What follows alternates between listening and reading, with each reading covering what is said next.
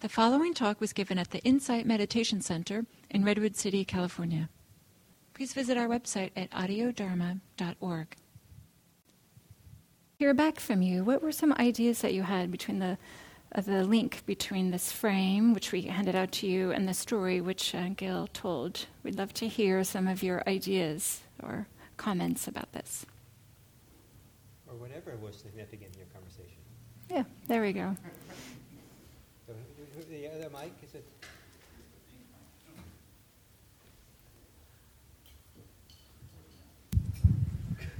And then, do you have a microphone, Gil? Or yes, okay. Okay, so we had a lot of fun in this conversation. One of the things from a more literary perspective that was observed is that the frame provides sort of the positive aspects of the 10 skillful actions, and the story is this negative counterpoint to it, of what happens when they're not followed. So kind of a cautionary tale. The second, from a more literary, I guess, perspective would be that it really sets up the importance of the individual behaviors and also of the monastic order themselves as being a container or an exemplar or kind of a memory in the world for these kinds of behaviors. That seemed to be useful to the monastics perhaps as an audience, as well as to the secondary audiences, which might be monarchs or wealthier people or people in power. It's really one of the things one person in here noticed is like the fundamental sort of slip was in generosity in the story, right? Some other things that people observed was the interplay of causes and conditions between society and Maitreya and the monastic order in general. So there's that idea of the mutual benefit or even the circumstances that can allow monastics to survive. And let's see. As one person said, things go to hell when not observed, but some people remember. Thank you, Don. I think there's something really interesting there about, it's a cautionary tale, right? So a little bit of the story. And I know some scholars have speculated that they wanted to have a sutta written that could be a guideline for monarchs, saying, look, here's how you should behave, by the way. Right? The Buddhists at that time weren't necessarily involved with the governments that were happening at that time in ancient India. That was more where the Brahmins were. But this, including this into the suttas, was kind of a way for them to say, this is what we think of how rulers should behave. So thank you. Some other comments?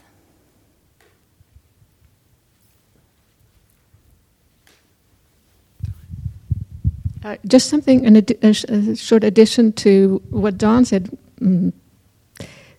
We saw it as a pedagogical way of exemplifying what is taught as a list at the beginning. So now you say, okay, here's what happens. But perhaps adding, Don was saying this, that this is an example of what happens when you don't do it, but actually the first 6 kings did do it, did set the Dharma wheel in motion. And so we actually do get to see what happens when you do follow it. And that's a very inspiring example. Great, thank you.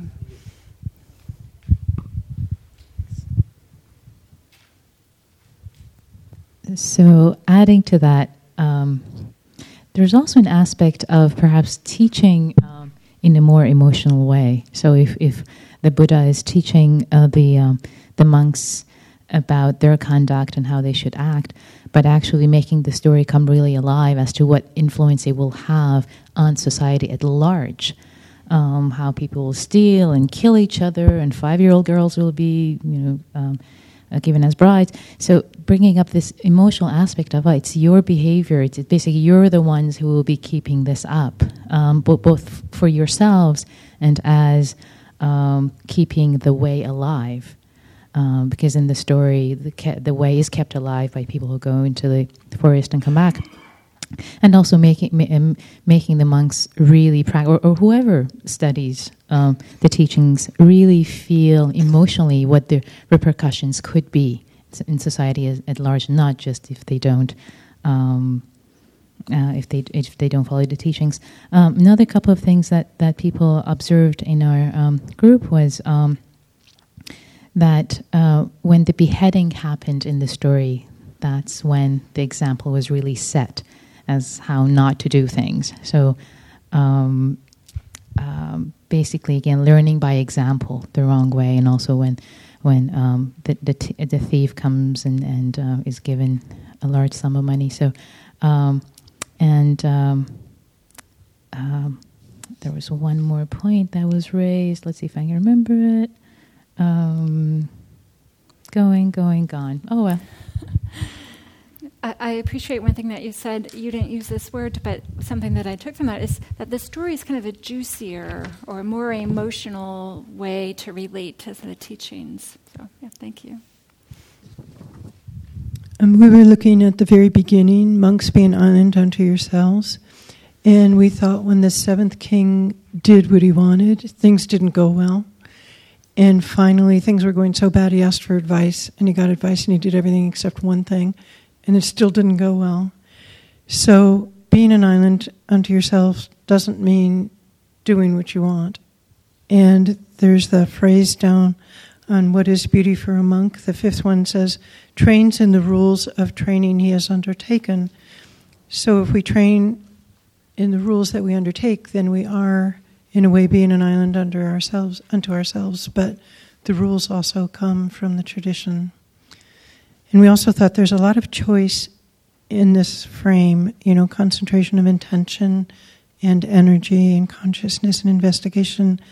But our lives also have a lot of causes and conditions, the way the other group mentioned, so it gets pretty complex when we actually work it out. Thank you. So I think you're drawing on that being an island unto yourself doesn't mean isolate yourself, because in fact what this story is showing is that there's consequences, right, with the greater, more individuals in society. Thank you.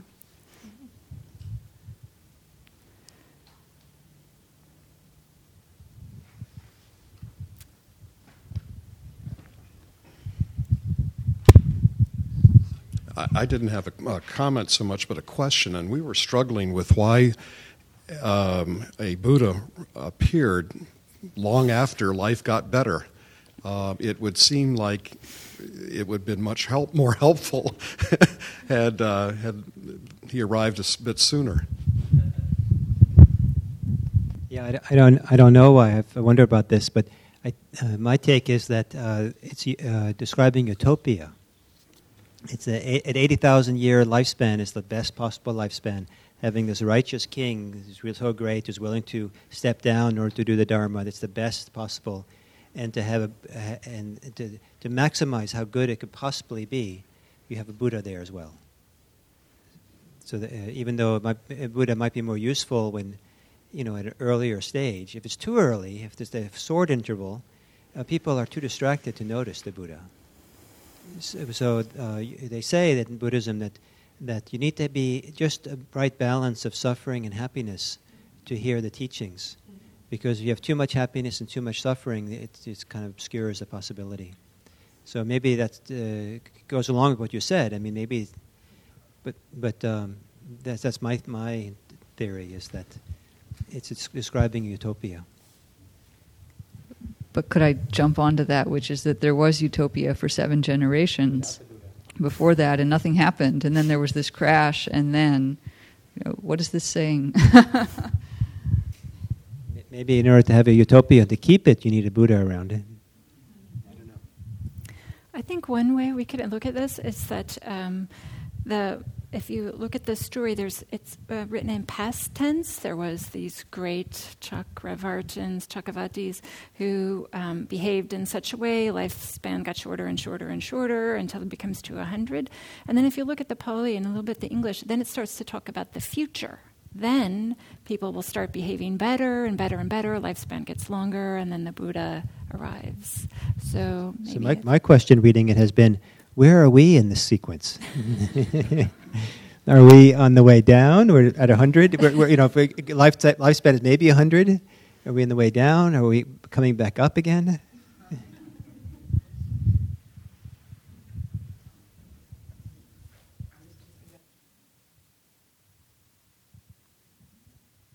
I was noticing the comment about decapitation in the story, and capital punishment still exists, and that says we're not out of this if we're still doing that and endorsing that.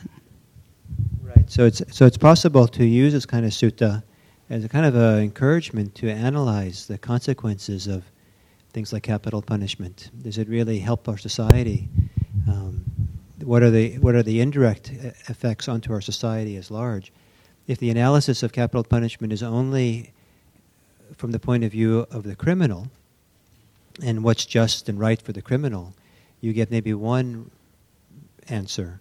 But if you look at what's the relationship between the punishment and how that ripples out into the wider society, then maybe you get a different answer. And so I think the people who are against capital punishment would suggest that society as a whole is worse off with capital punishment. Even though the sucker got this just rewards, society then suffer. If you have that kind of belief, it's still unfortunate for the rest of society.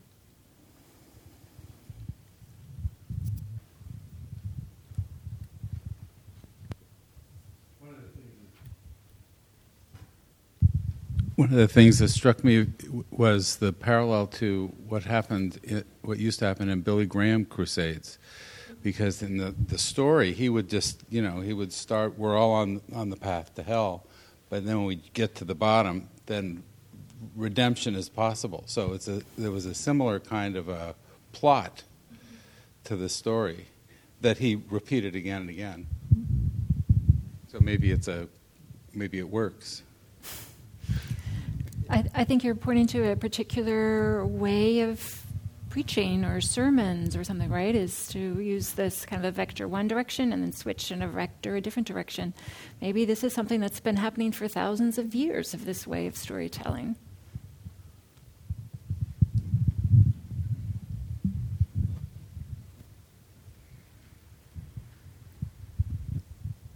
It's a question. I'm wondering what the takeaway is from the eighth ruler not giving property, then the stealing, then the second stealing. Both times he tries to give money. It's like buying your way to something. What's the takeaway that's not generosity? What is that, and why doesn't that work? There's a number of answers are possible, but I would suggest that it's at least like the saying they have that it's better to teach someone to farm than to give them lunch. And so if you give them lunch, then they're still hungry the next day. But if you teach them to farm, they can sustain themselves for a long time. So if you provide them with the means, maybe you give them money, you provide them with the means to be self-supporting, then society prospers. But if you if you're rewarding unethical behavior through money, then it's too easy for people to feel like that they don't have to do anything now.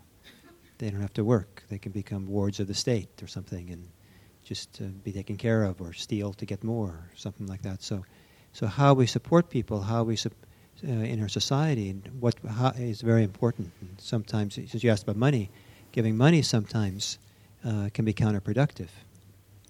But giving people the means to do something further on their own can be very useful. So what you can see with this, I think, this kind of, this is scripture, if you like, and it's and for those people who like to do these things, this kind of teachings can provide people with scriptural authority or ideas or reference points for social policy.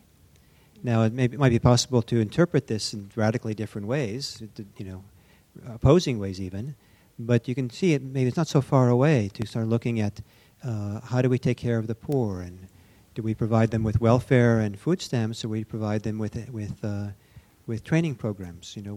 What should we do here? And I'm not trying to make a political statement here. I'm just saying that it suggests, this kind of thing suggests, it's very suggestive, it's evocative for how we want to think about our society and what we do, and whether it's wise or not to go back to Scripture for these kinds of ideas. And I kind of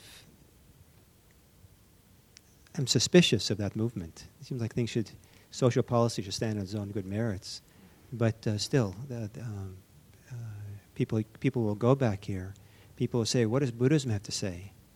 And specifically ask that, or if a Buddhist teacher or minister is asked to go to an interfaith panel on good government behavior, you're kind of expected to kind of speak from your tradition, not from just, not from, a really well thought out report from, some university study. And so you could bring this along and say,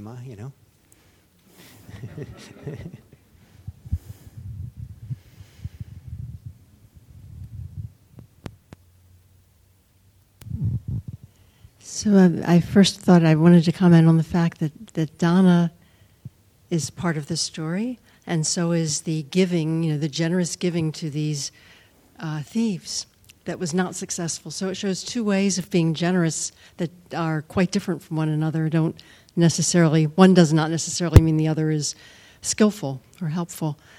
I thought it was interesting, too, that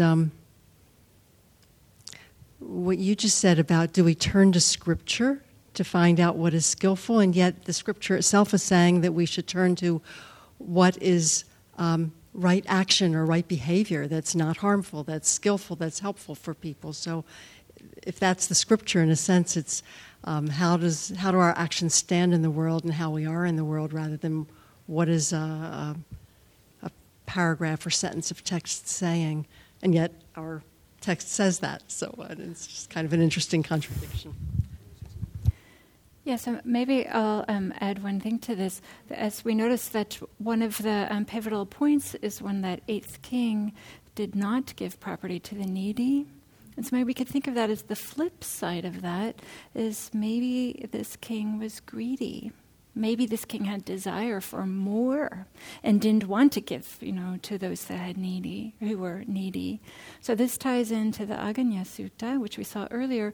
And of course, this idea of desire or wanting more is one of the key Buddhist teaching, right? The second noble truth. So I think there's a number of interesting ways that we can interpret these stories. And I think it's kind of fun to look at it from different perspectives and to talk with others and hear about all the different ways. I think that earlier in my life, I think I would have been much more dismissive of religious stories. And what I've come to appreciate is that, as I said this morning, societies are built on stories. And there are people who say that religions, in fact, have more to do with the stories that religions tell than the tenets and beliefs of the religion. And so people organize their lives themselves around the stories that are key and central to particular religions. They find themselves, they relate to it, they identify with it, they bounce off it, they repeat those stories, they tell the stories over and over again, they tell the stories over and over again with little twists and turns with every generation, a little bit different. And so rather than looking at religions from the point of view of belief, we can look at it from stories we tell. And so Buddhism has a whole treasury of stories. This is one of them. And the stories you tell in your Buddhism to yourself, the ones you hear, the ones you live by, helps kind of orient you to your life, to your society, to yourself, to your practice. And so, what stories do you use? And if you listen to these Dharma teachers like myself, in the Western American Dharma teachers, I would propose that we use an infinitesimally small percentage of Buddhist stories in our Dharma talks.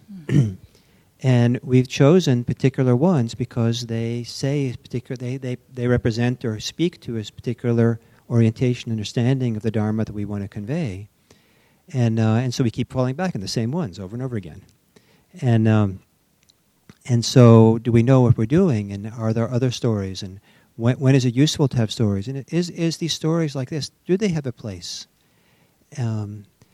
Part of what a religion is, I believe, is also the shared stories that a group of people have together.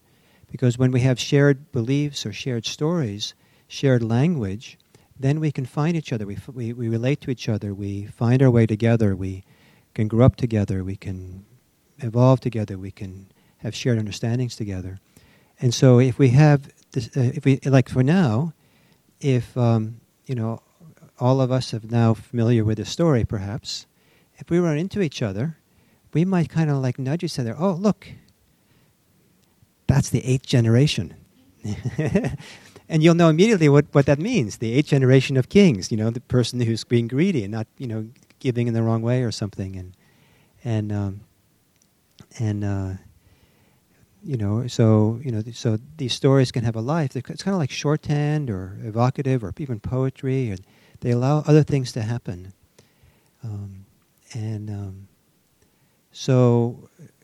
This day was framed a little bit around storytelling in Buddhism.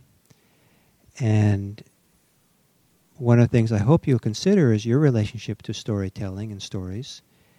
And my proposal to you is that even if you're kind of anti-story like I was, that's too, that's not, they're kind of like fanciful stuff. Our lives are built on stories anyway. And so rather than kind of dismissing them, kind of appreciating their role and probably even the people who are the most a-story, non-story oriented probably have stories that they don't really realize they're living under. And so I think begin to appreciate story and storytelling and its role in religion, role in religious practice, role in a community, role in religious community is a very useful thing to do. And I think it makes our lives richer. And this kind of thing. There's like literature and poetry makes it richer. Now that we have heard the frame and the story and reflected, in my mind I was tying it all back to the name of the sutta, as you spend much time on that. Lion's roar, turning the wheel, 2 very important concepts to really emphasize this sutta as a very important teaching. So just wanted to hear your thoughts on that.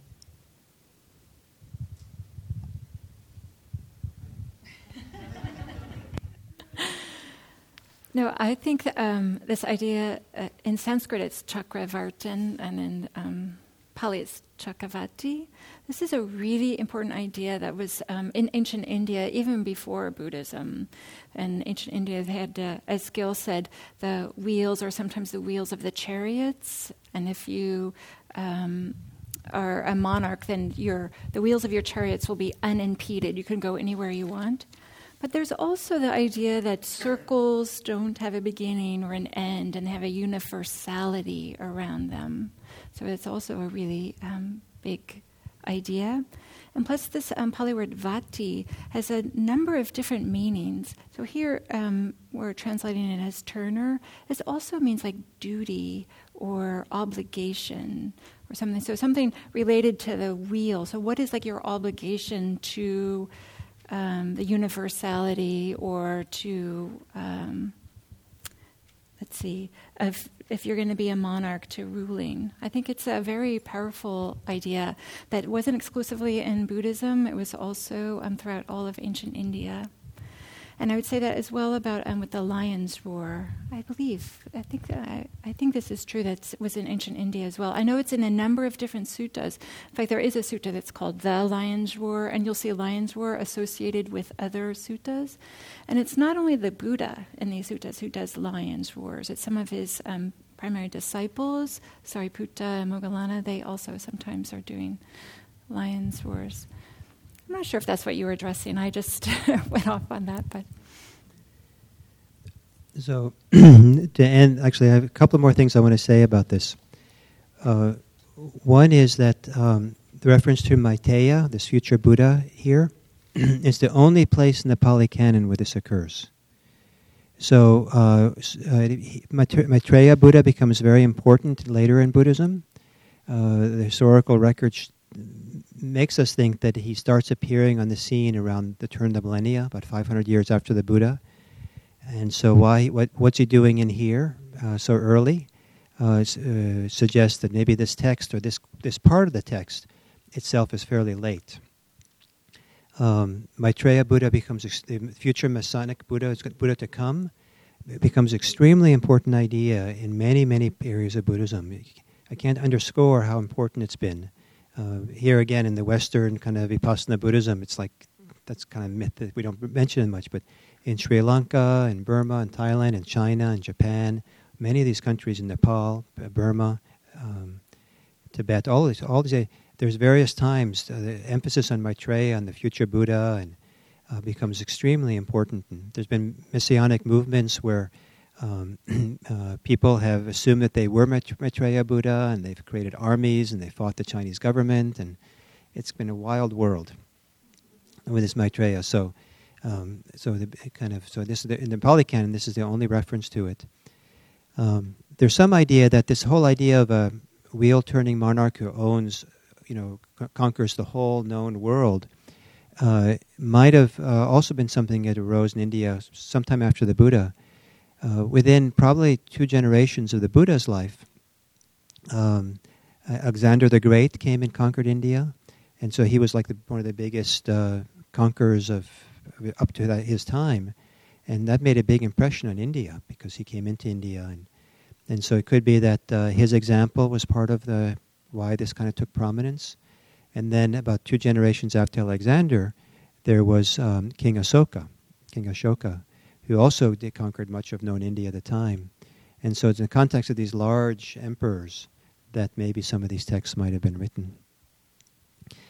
In terms of literature, so these texts in the Digha Nikaya, these long discourses like this one here, as I keep emphasizing, were literary works, and they were done with great care. And some of the care and literary kind of elements are a little bit invisible to us reading in English and not having the full background or appreciation of how this kind of literature works. There's a lot of puns that go on, a lot of wordplay that go on that are hard to translate into English. And there's a structure that you see, just a simple story frame structure. That's a very simple one. There are more elaborate ones that go on. There's other references. So the duties of the wheel-turning monarch, there's actually 12 of them. And I suspect that was a number of choice for either one of 2 reasons. One is that in the sutta where the Buddha turns the wheel of the Dharma, they mention 12 duties that the practitioner has in relationship to the 4 Noble Truths. So it might be kind of reflecting off that. But even the 12 duties of the 4 Noble Truths and the 12-fold chain of dependent origination, the number 12, it seems like in ancient India, was often seen or presented as a wheel, maybe with 12 spokes or something. So it just kind of speaks to something that's already existing in the culture. And then finally, this connection between the frame and the story, and how, my proposal that it's very consciously done and carefully done, carefully crafted, can be seen by the following. Near the end. There. So the parallels between the frame and the story. The frame offers monastic practices. The story offers monarchical practices of a monarch. The be your own refuge is parallel to depending on the Dharma. So it's a little bit different, but 4 foundations of mindfulness, honoring the Dharma, keeping safe in one's preserves, protecting every being in the realm. The increased lifespan for the monastic that comes from the 4 roads to power corresponds to how ethics increases lifespan in the story. Right conduct increases beauty for the monastic. Again, ethics increases beauty in the story. Jhanas create happiness. It's not clear what the parallel is in the story for that. It's either the fact that there's very little disease that's mentioned, that makes happy, or one scholar has said it's because it says in the sutta that when the lifetime is 80,000 years, people can start becoming sexually active after 500. And so that means you have a lot of years to be sexually active. So maybe that's the happiness.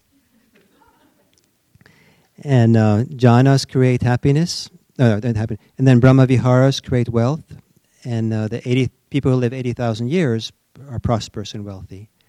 And the Arhats create power. The people who live 80,000 years are powerful. So these things are explicitly said in the text, and so you see they line up pretty well, except for this this happiness thing that doesn't seem. And my argument would be that these things are done consciously.